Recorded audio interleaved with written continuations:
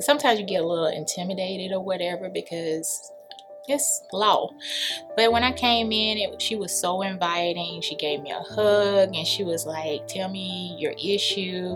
The problem that I was having was I was served by my child's father, and we ended up going to court, but I was not represented.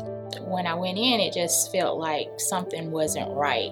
And we went through the whole proceeding and everything without a lawyer. Me or the father had a lawyer.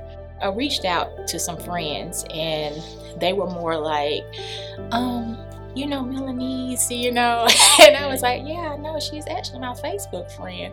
And they was like, well, reach out to her and see. So I called the office and they were like, yeah, come in. So when I told them my story and everything, and they was like, oh my God, LaShairl, why didn't you call us before?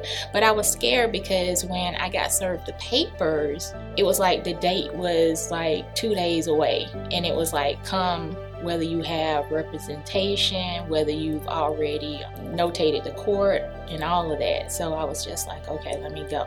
So I went and we had the actual proceeding. So I didn't know. And basically I got here because I did not know.